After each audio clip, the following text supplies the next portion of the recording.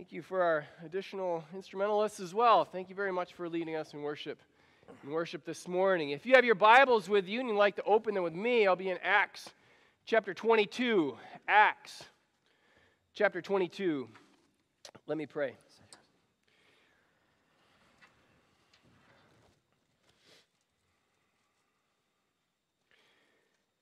Dear Heavenly Father, we are your people.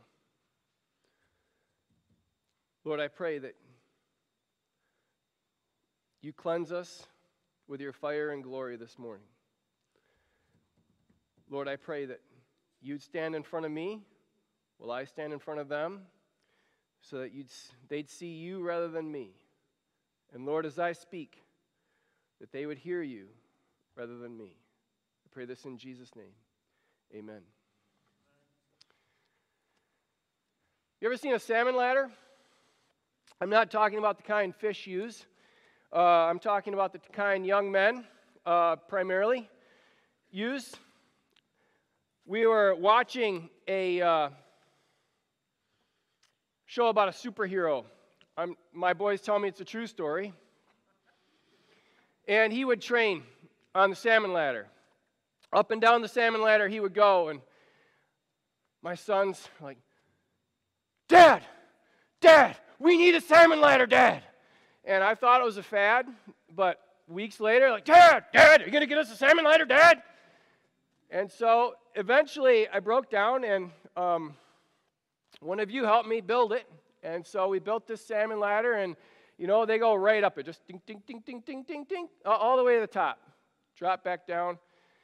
And so I'm like, well, if they can do it, it can't be that hard. So I get the bar, put it up there, and I'm hanging. I'm like, okay, this is probably the time when I should but man, I am so heavy. I am so heavy. So I was like, this is not okay that they can do it and I can't. So I trained for 18 months and got so I could do one rung.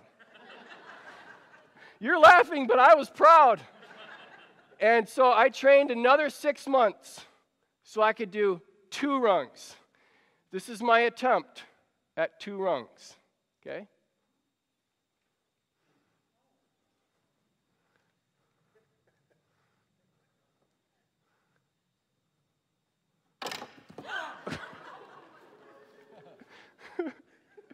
You want to see it again?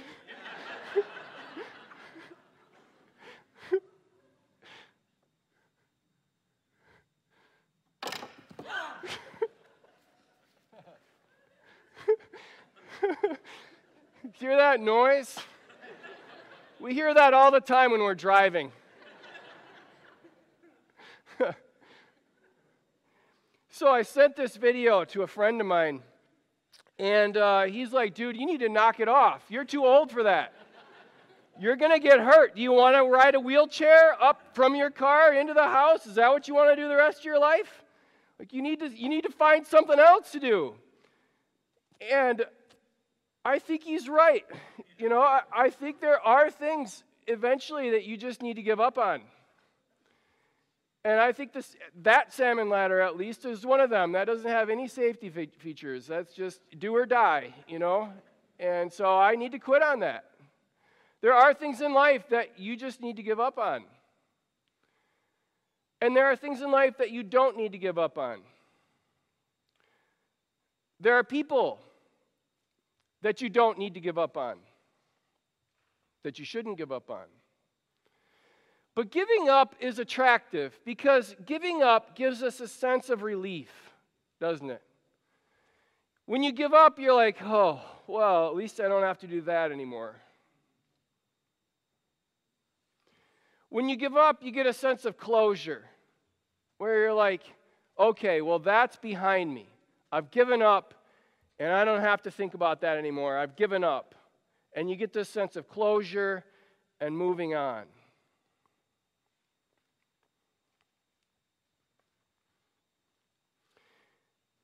The Apostle Paul, I asked you to turn to Acts 22 earlier. He's at a time when I would have given up.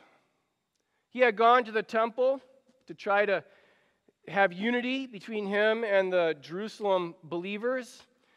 And at the temple, he was recognized by some angry people in the temple, and they literally tried to beat him to death on the spot, live and in person. I mean, imagine this. Imagine if that's you. I mean, imagine even watching this. They recognize him. They say, hey, this is the guy that's polluting the temple. This is the guy bringing Gentiles in. They grab him. They drag him outside the temple, and they just start beating them, and they're really trying to kill him. They're trying to rip him limb from limb. They're trying to beat the life out of him. And the Romans see this, and the Romans are like, well, that's not okay. And they come down out of the Fortress Antonia, and they come over, and they stop it. And, well, let's pick it up here. As we think about who would you be tempted to give up on? I was so excited to get to the text, I forgot to tell you where we're going here. So who would you be tempted to give up on? What would you say?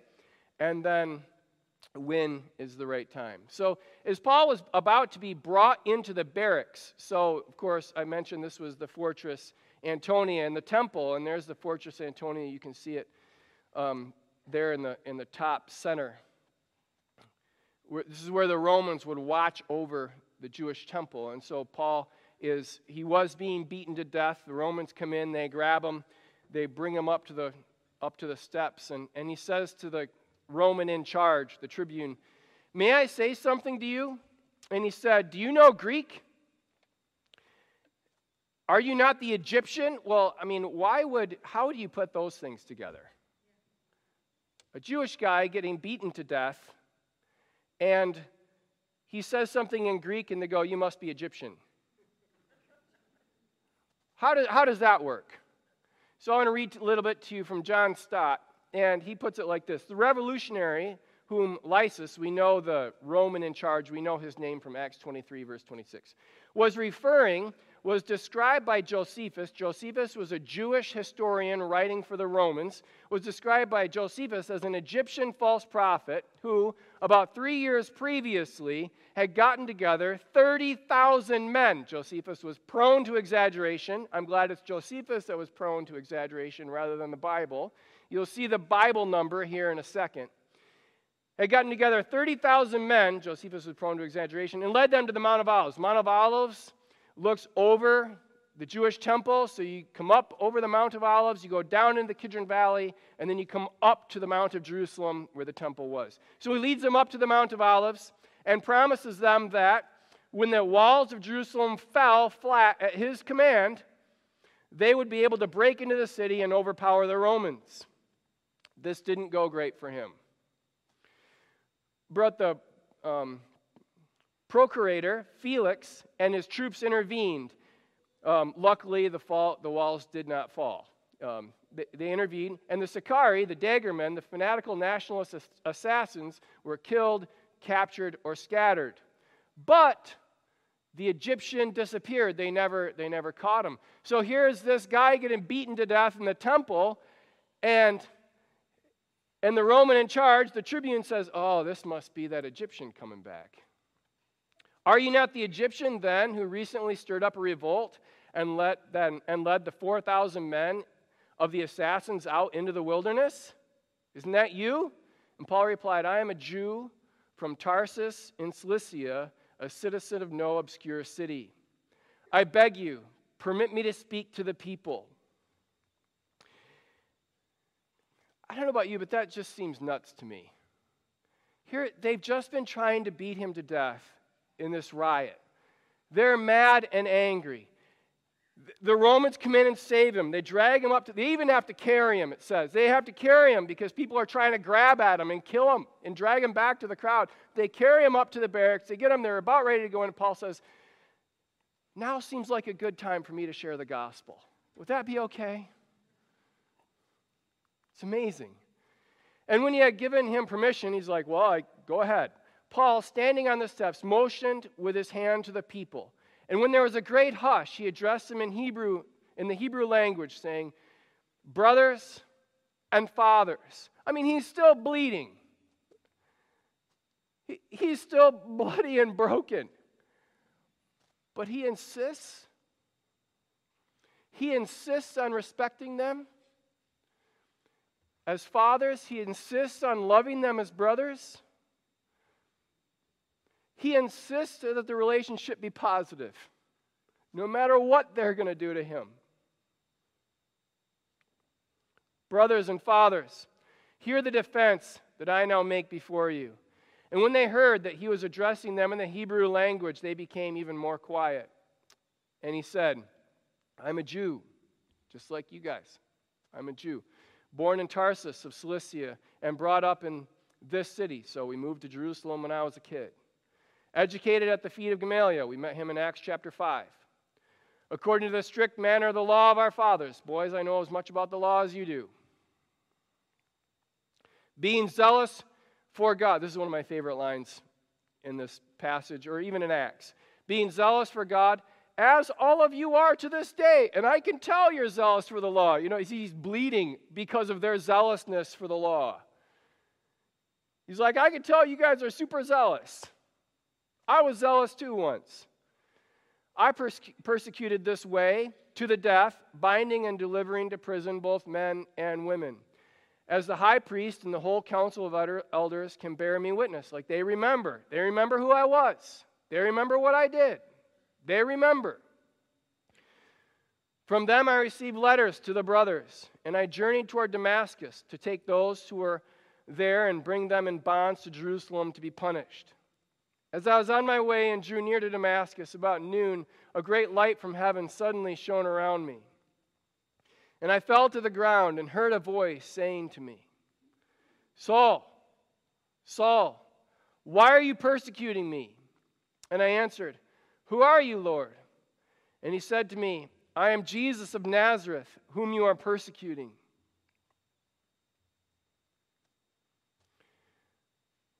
Look at me.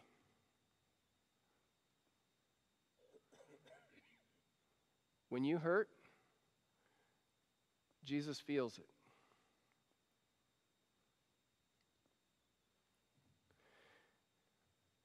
And he said to me, I am Jesus of Nazareth, whom you are persecuting. And now those who were with me saw the light and did not understand the voice of the one who was speaking to me. And I said, What shall I do, Lord? And the Lord said to me, Rise and go into Damascus, and there you will be told all that is appointed for you to do. And since I could not see because of the brightness of that light, I was led by the hand by those who were with me and came into Damascus. And one Ananias, a devout man, according to the law, you would have liked him, guys. You know, as he's talking to this angry mob that are zealous and want to kill him, he's like, this guy that you would have really liked. He came to see me. He was well spoken of by all the Jews who lived there. You would have related well to him. Paul is going to them and meeting them and telling them his story in a way that they can relate to. Came to me and standing by me and said to me, Brother Saul, receive your sight. And at that very hour I received my sight and saw him. And he said, The God of our fathers appointed you. The God of our fathers. Like he's saying, look, the God I worship and the God you worship. He appointed me to this. And in the words of Ananias, he appointed you. You know, appointed is like being chosen. He picked you for this. Which how could Paul deny? He was on Damascus trying to persecute them, trying to persecute the church. He wanted nothing positive to do with Jesus. He thought Jesus was a cancer that needed to be cut out of Judaism. And so he's on his way up to violently extract this parasite called Christianity. And Jesus meets him. And how can it be anything but Jesus appointing him? And he said, The God of our fathers appointed you to know his will, to see the righteous one, and to hear a voice from his mouth. For you will be a witness for him to everyone of what you have seen and heard. when I was a kid, I used to go to summer camp. I was about Asher's age. I was in elementary school, and the camp director, or the speaker, would come in and he would pick out a piece of wood from the wood pile that was going to be burned. And he would pick out this piece of wood and he would work on carving it all week long. And he'd set up shop outside the cafeteria or so. You know, we'd walk by him and we see him chiseling at this piece of wood, or we see him carving at the piece of wood, or we see him sanding this piece of wood. And it would go from a log that was going to be burned to a beautiful piece of art. He would turn it into an elephant. I remember and he always did an elephant every year. But it would go from this log to be burned to this beautiful piece of art. He chose this piece of wood, and he saved it from the fire, and he made it something beautiful. And that testified to his skill, it testified to his mercy, and it testified to his grace. And you can see where I'm going with this. The Apostle Paul is standing up on the steps, and they're down there, and they're mad at him, and they want to kill him. And Paul is saying, God just chose me. God saved me. God remade me. And he's telling them his story so that they can believe it and that they can be saved too.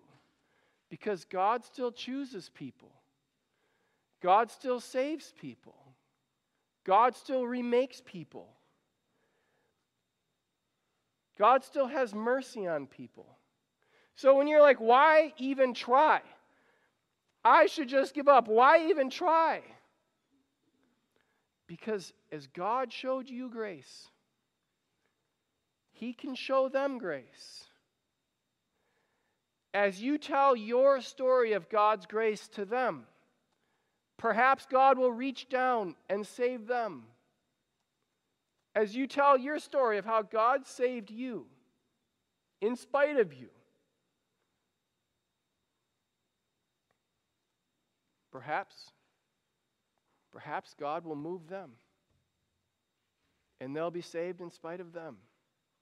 See, I really believe Paul gets up at this crazy time after he'd been beaten, after he's in custody, he's moving into the barracks, and he says, wait, let me talk to them one more time. I really believe Paul thought there was hope for everybody because Paul had experienced this grace for himself. Why even try? Because God is bigger and stronger and better than all of our sin. And God can soften the hardest hearts.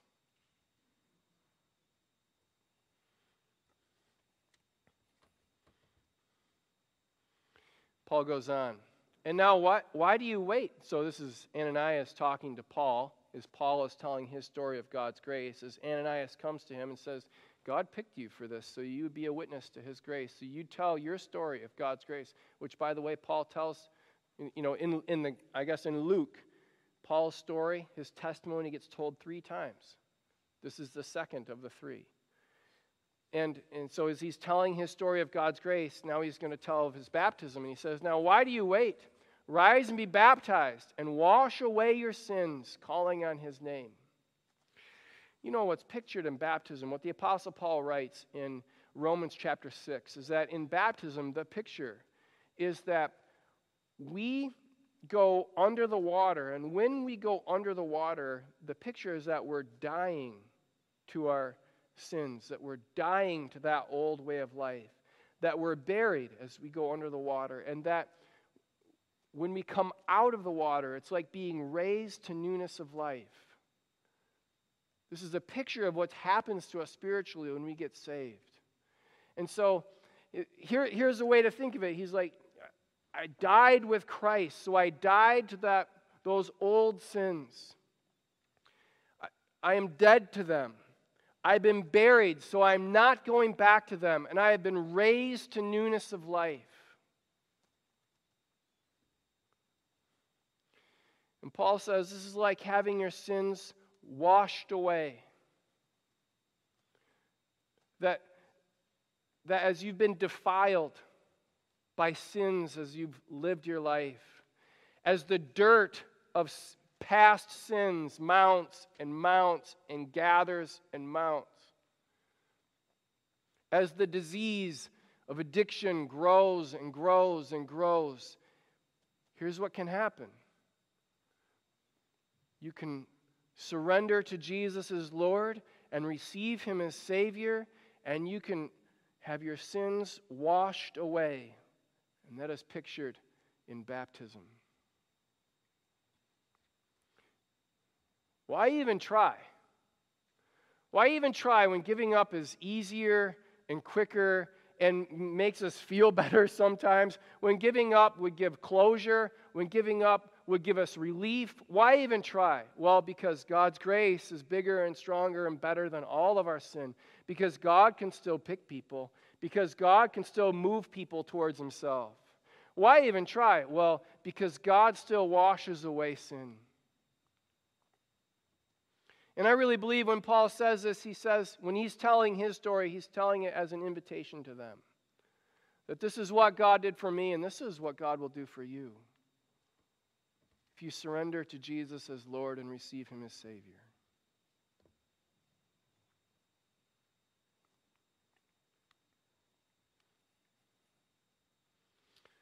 And when I returned to Jerusalem, I was praying in the temple and fell into a trance and saw Him saying to me, "Make haste and get out of Jerusalem quickly." I believe this is referring back to the end of Acts chapter 9, when the Apostle Paul had been in Jerusalem before and they were going to kill him, and so the brothers sent him, send him away, because they will not accept your testimony about me. And I said, so history is repeating itself here. Paul had been there before, and they had rejected him and tried to kill him before, and here he is back. Lord, they themselves know that in one synagogue after another. So I think what's going on is God says to Paul, you need to go. I am sending you away. And Paul is protesting, saying, but I want to stay.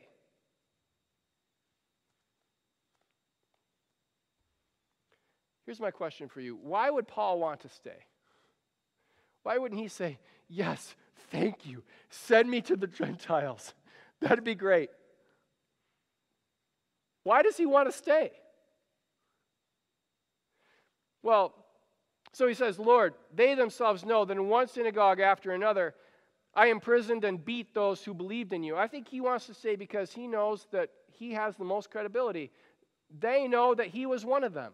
And he has the moral authority to say to them, I was wrong, and Jesus' way is right. I was one of you, and I can tell you, you're on the wrong path. And I can tell you, Jesus is the right path. He has the moral credibility to say that to them.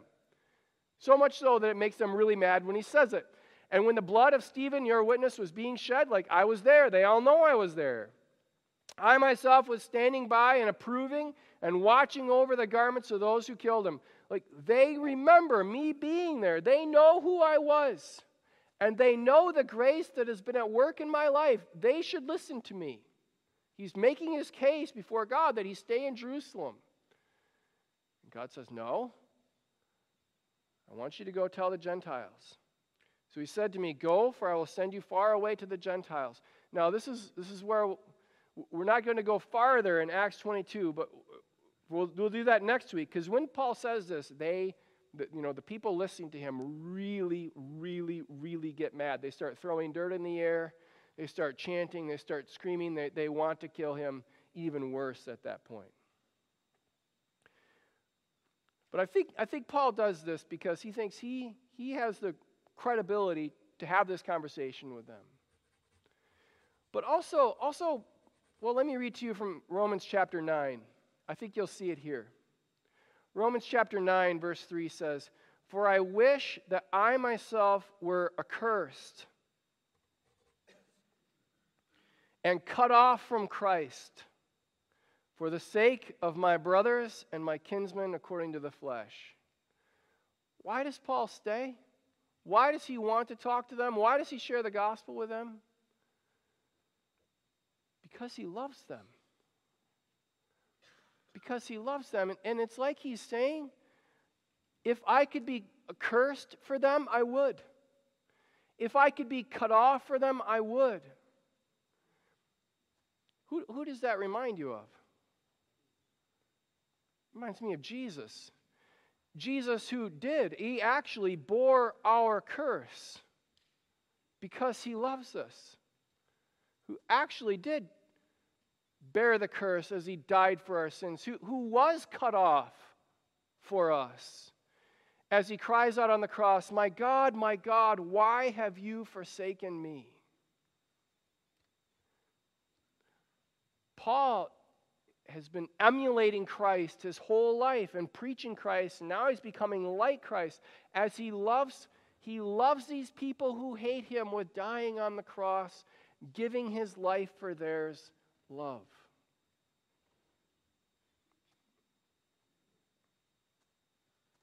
Why even try?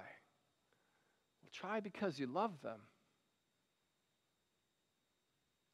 Why even try? Well, try because God still washes away sins. Why even try? Well, because God can overcome the hardest of hearts, because God is greater and bigger and stronger than all of our sin, because God still chooses people.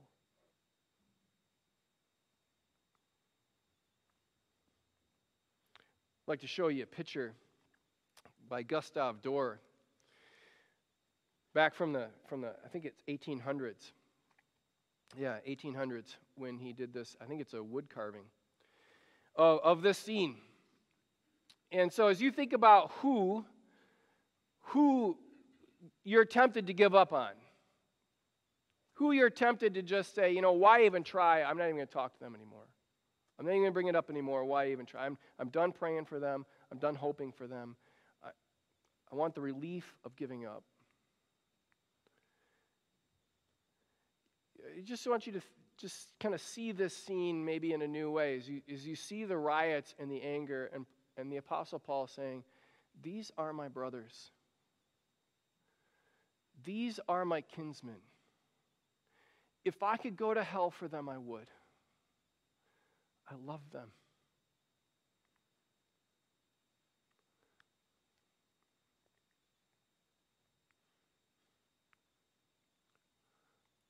Who is it Christ has called you to witness to?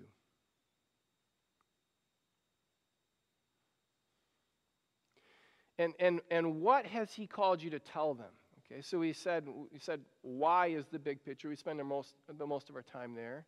And then who, and now what is the story that you should tell? As you think of Paul in this passage up there, like, just let me try. Let me have a shot. I checked, and Paul uses me 3 times, which isn't that impressive in these 21 verses, but he uses I 18 times in these 21 verses, which often we think of as a bad thing. We often think of, well, don't just make this all about you. But what the Apostle Paul is doing here is he's telling his story of God's grace to them. He's saying, this is what God did for me. This is where I was, and this is where God brought me. Hard to argue with your story because it's your story. As you think about, okay, if I'm going to share the gospel with this person, what should I say? Well, start with what God has done in your life. Start with the grace that God has shown you. Start with your need and the change that God has brought about in you. Start with how important Christ has been to you. Start with that. It's hard to argue with that.